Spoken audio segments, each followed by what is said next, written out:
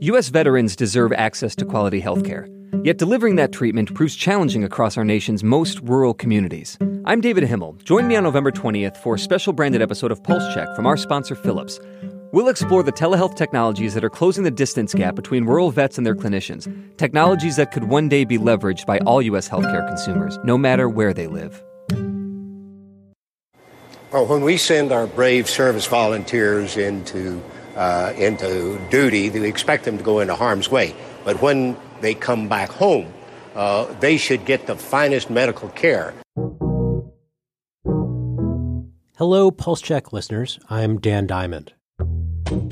And on this Veterans Day, we're beginning a new mini-series publishing this week and next on the future of the Veterans Administration. As you may know, the VA has suffered.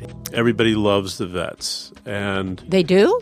It's been under very close scrutiny. A new report out today questions how the department is being run. A waiting time scandal 5 years ago. CBS News investigations revealed widespread manipulation of appointment wait times. More than 600,000 vets continue to wait a month or more. At least 40 veterans died waiting for months for appointments. Bloody scuffles in the leadership among VA and White House officials who fought over the agency's direction. There's new fallout from his latest fire, the head of the VA. Apparently they're having a devil of a time trying to find someone to run Veterans Affairs, the VA. You keep saying, though, that you were the one standing between privatization of the VA and the White House. Tampering by members of President Trump's Mar-a-Lago resort. For the past year and a half, there are these three guys in Mar-a-Lago, an entertainment executive, a lawyer, and a doctor, who have been acting as a shadow leadership for the Department of Veterans Affairs. The VA does need to modernize to live up to its mission to provide better care, but that modernization process, allowing veterans to get more of their care in the private healthcare system, spending $16 billion on a brand new electronic health record system, has a lot of risks. And many veterans and supporters of the VA worry that those changes will make it easier for the agency to be privatized in part or in whole.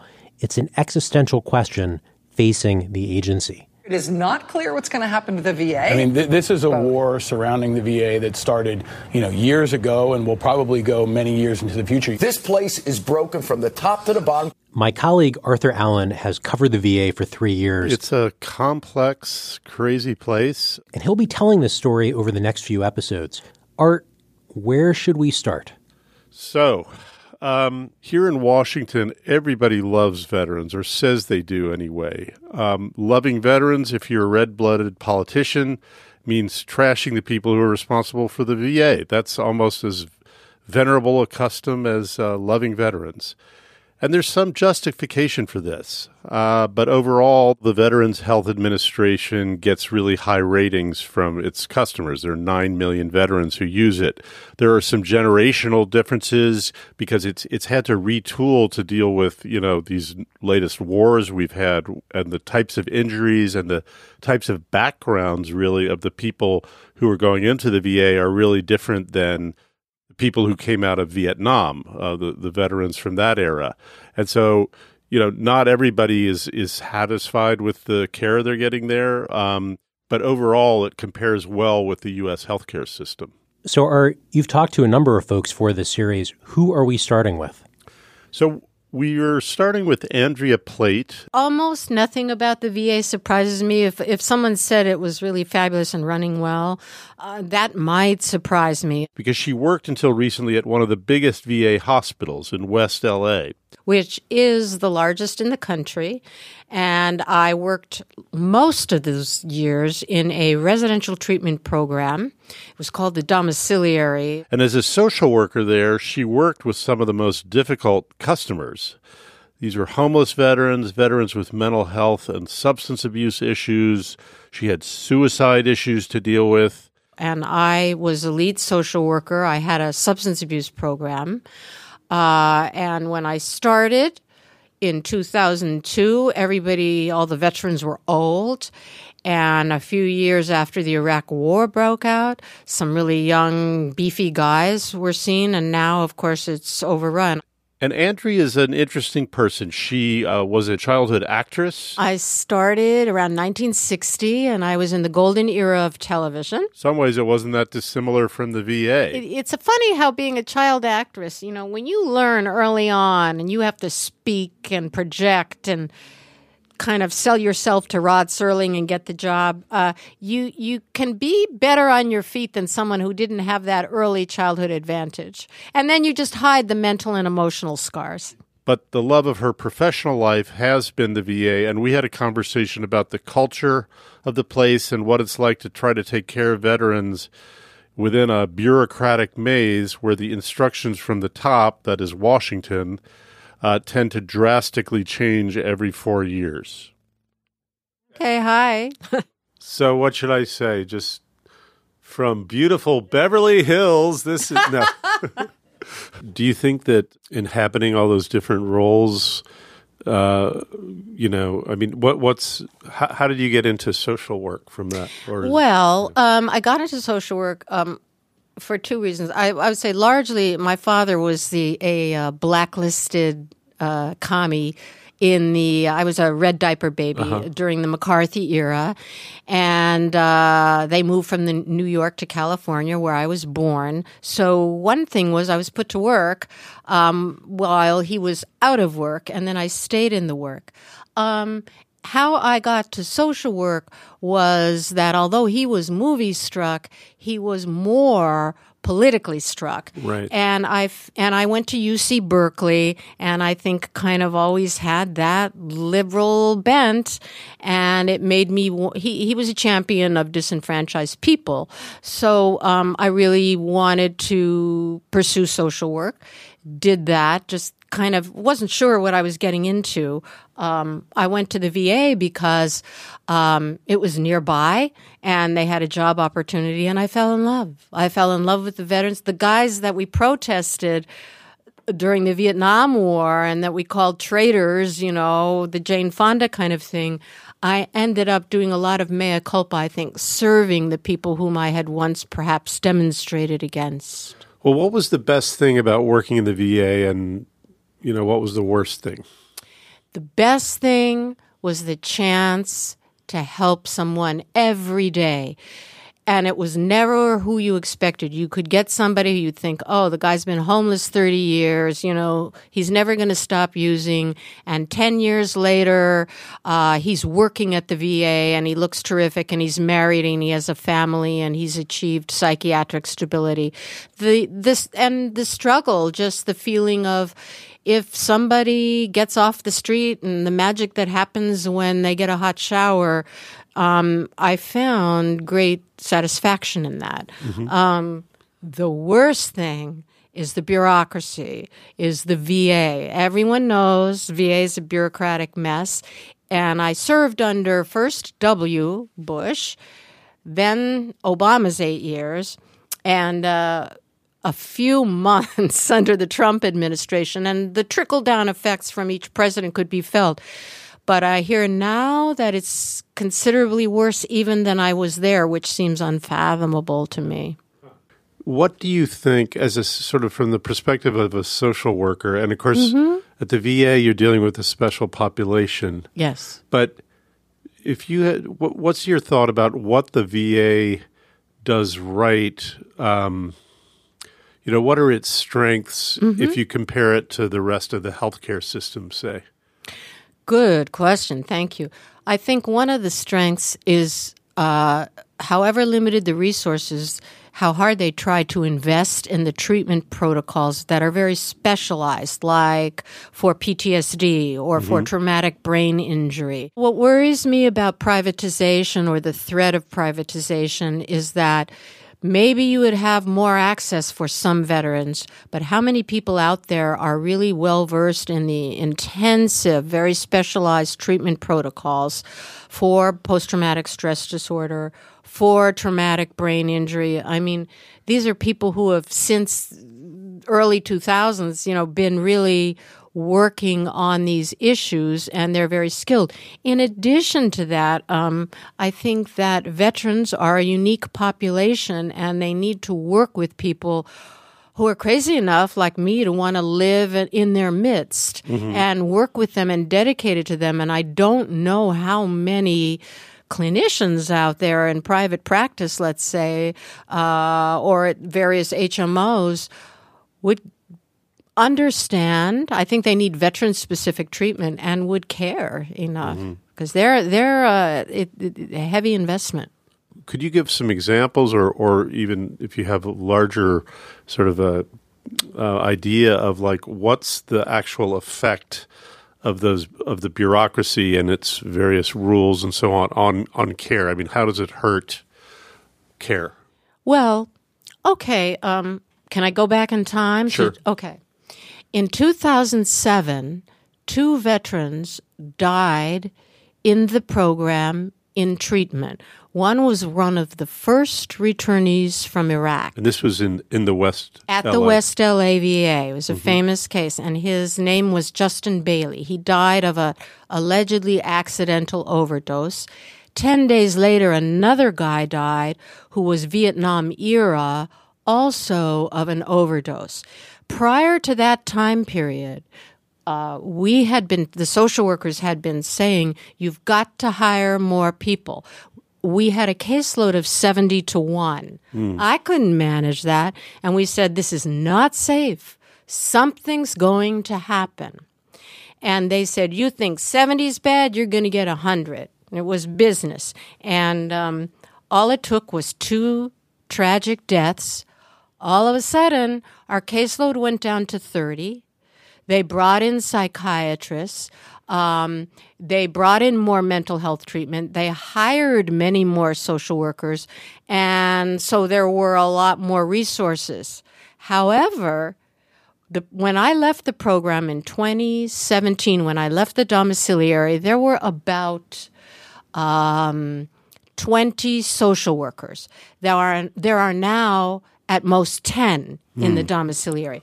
So the understaffing is tragic because it leads to caseload problems, which leads you to not be able to keep an eye on patients of very high acuity. And I think that, that's the example. That was my PTSD, was 2 guys dying in a space of 10 days when we told them. Right. We told them.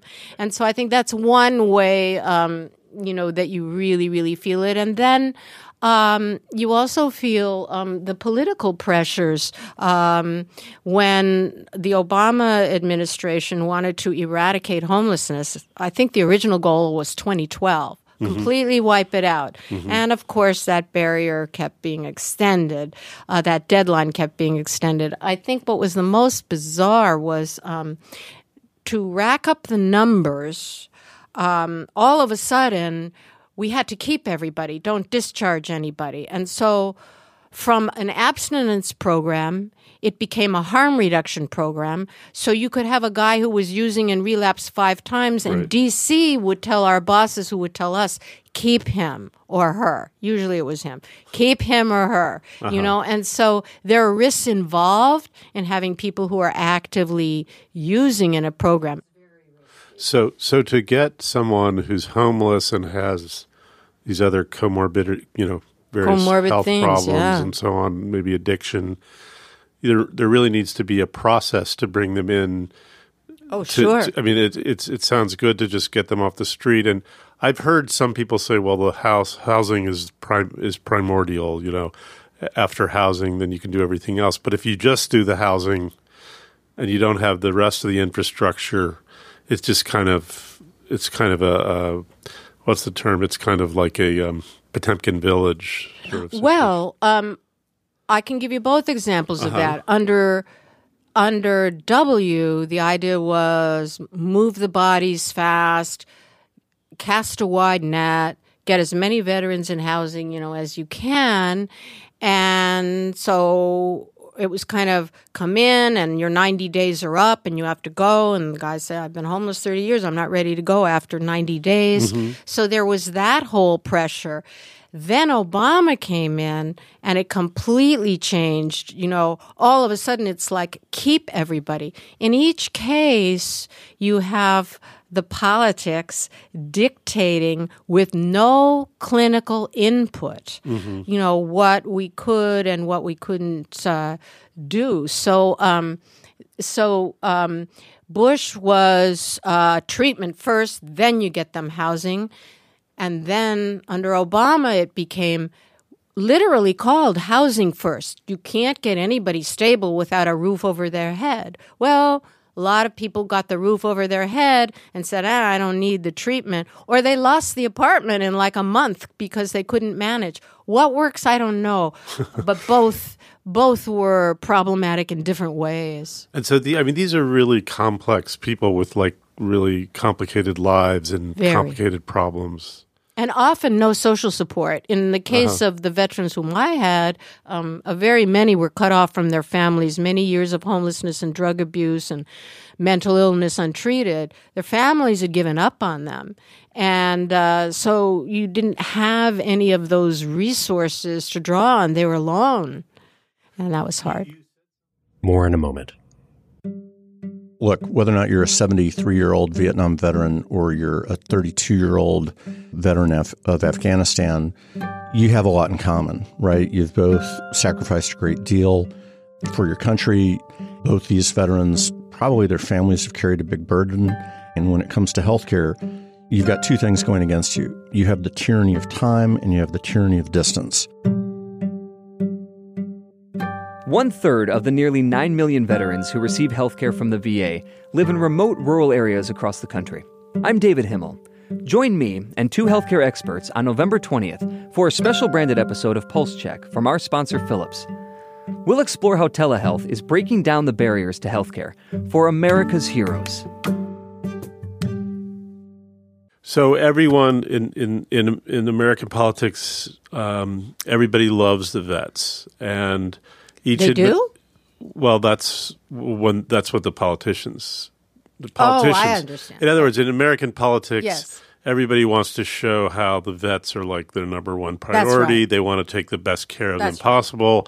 Anything bad that's happened to veterans is like a number one priority. Yes. So, in theory, anyway. Right?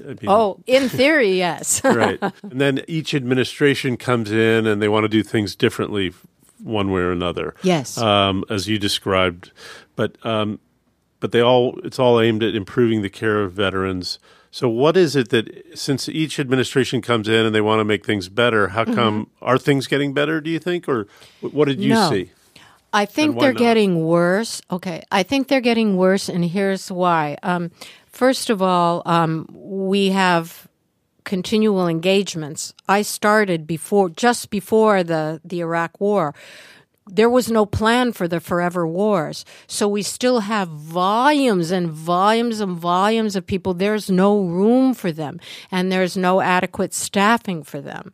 I've heard it said that it's always harder to be a VA employee when there is a Democrat in power, because the claim made to me by my boss was that W. Bush looked away. Unfortunately, Obama did not, and he had great intentions, but we didn't have the money or the staffing. So we had to do more with less, which was one reason why I left to write a book. I mean, it was like, you're kidding. So it hasn't gotten better. Now, with Trump, there is the push to privatization. And the suspicion among my colleagues, the ex-colleagues there, their suspicion is that there's a kind of enforced privatization. They're not hiring so that people will be forced out of the VA and into other healthcare systems. So what you need is less military engagements, far more staff, far more money, and Congress to deliver the money. So when you were talking about your staff at the domiciliary where you had one to 70 ratio of social workers? Yes. I mean, I assume there's a VA guidebook somewhere that tells you what that ratio is supposed to be, right? I don't know if there was a guidebook. I don't think that there was a ratio then. Or is there a... After the two guys died, it became 30 to 1. And in fact, in Las Vegas, there was a federal legislation was accomplished after Justin Bailey died because he was from Las Vegas. And I believe there it spelled out ratio, and it was something like 30 to 1. Mm-hmm. But even after the death, there were times when it crept up to 40 and 42. And, whether there's a guidebook or not, I don't Yeah. No, I one just looks. wondered if you could. Yeah, sure. So one of the things the Trump administration has promised for the VA is more accountability, and they claim that they've fired 8,600 people, I think, since this Whistleblower and Accountability Act took effect in two and a half years ago. Do you think that that's a positive idea? I mean, it is being able to fire people more easily.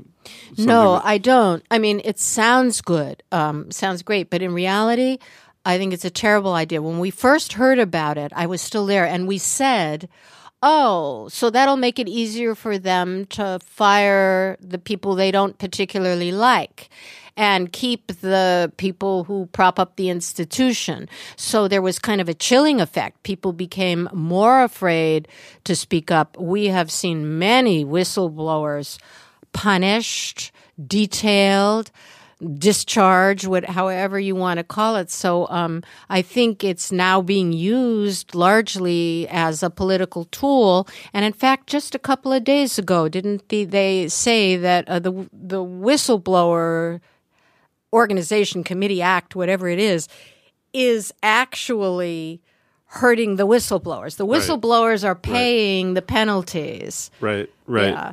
So you have friends and ex-colleagues there, and so you still have tabs on what's going on there. Oh yeah, I make sure to keep them because I left the VA, but I really didn't leave the veterans. Besides the book, I teach gender in the military. I mean, and I have a large Facebook following, and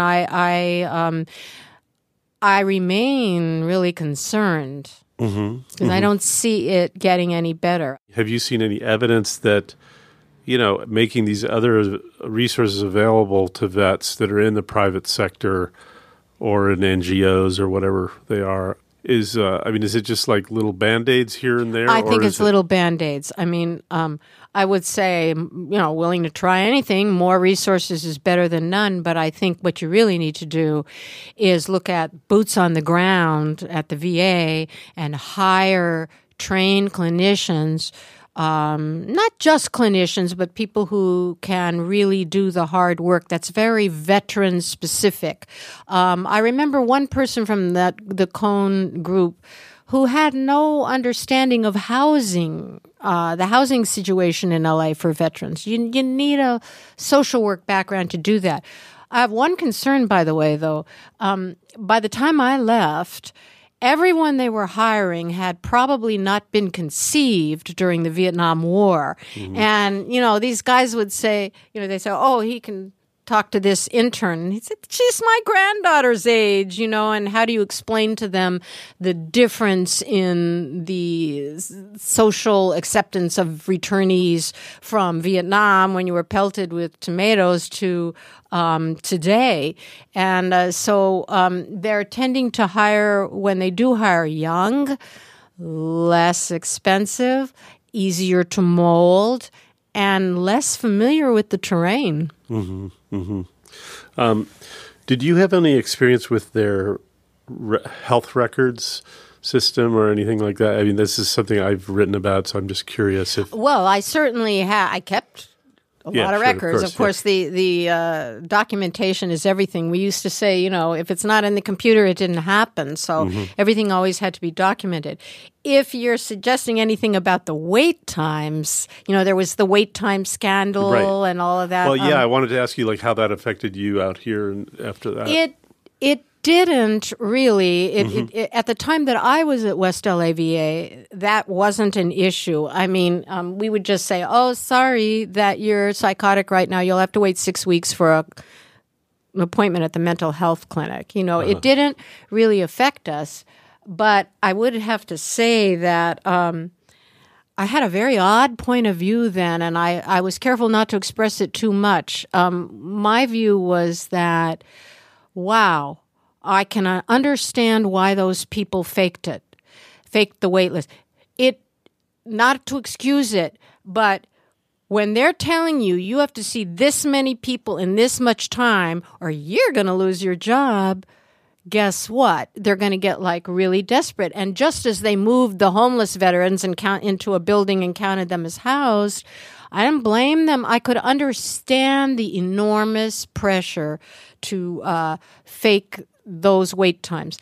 Of course, rumors abounded that went on at VA, but we had the opposite problem. We would just say, yeah, you're homeless. We can admit you in a month. What is the guy supposed to do till then? Mm-hmm. Yeah. That was all because you... So we had reality. So you dealt with it in a... Yeah, but you can see why people would have faked it because they're under this intense pressure to enormous systems come up with pressure. the numbers. Yeah, and the people doing the actual faking are the fall people. In reality, their bosses are telling them because they're under the gun from Washington, D.C. And the congressman. So what do you think it would take to fix the VA? In 5 words or less, okay? I'm just kidding. Money. Staffing, less politicization, just a greater and somehow with all that, better systems management. I don't know how you would accomplish that, but I don't know that people go to the VA who are skilled at the distribution of resources. I mean, I would have to say, and another thing is housing. It fits into the whole problem of unaffordable housing and versus affordable housing and all of that. But I would say money, staffing, commitment, distribution of resources, and less politics, less changing every 8 years or every 4 years with another administration. Mm-hmm. Yeah. There is a trickle-down effect of several years before you get a new administration. We didn't feel Obama's mandates until maybe his 3rd year. So it would take time no matter who is elected. I think that the current way, my colleagues tell me, is just terrible, that the understaffing will continue and that the veterans will be dispirited and feel that it's no good.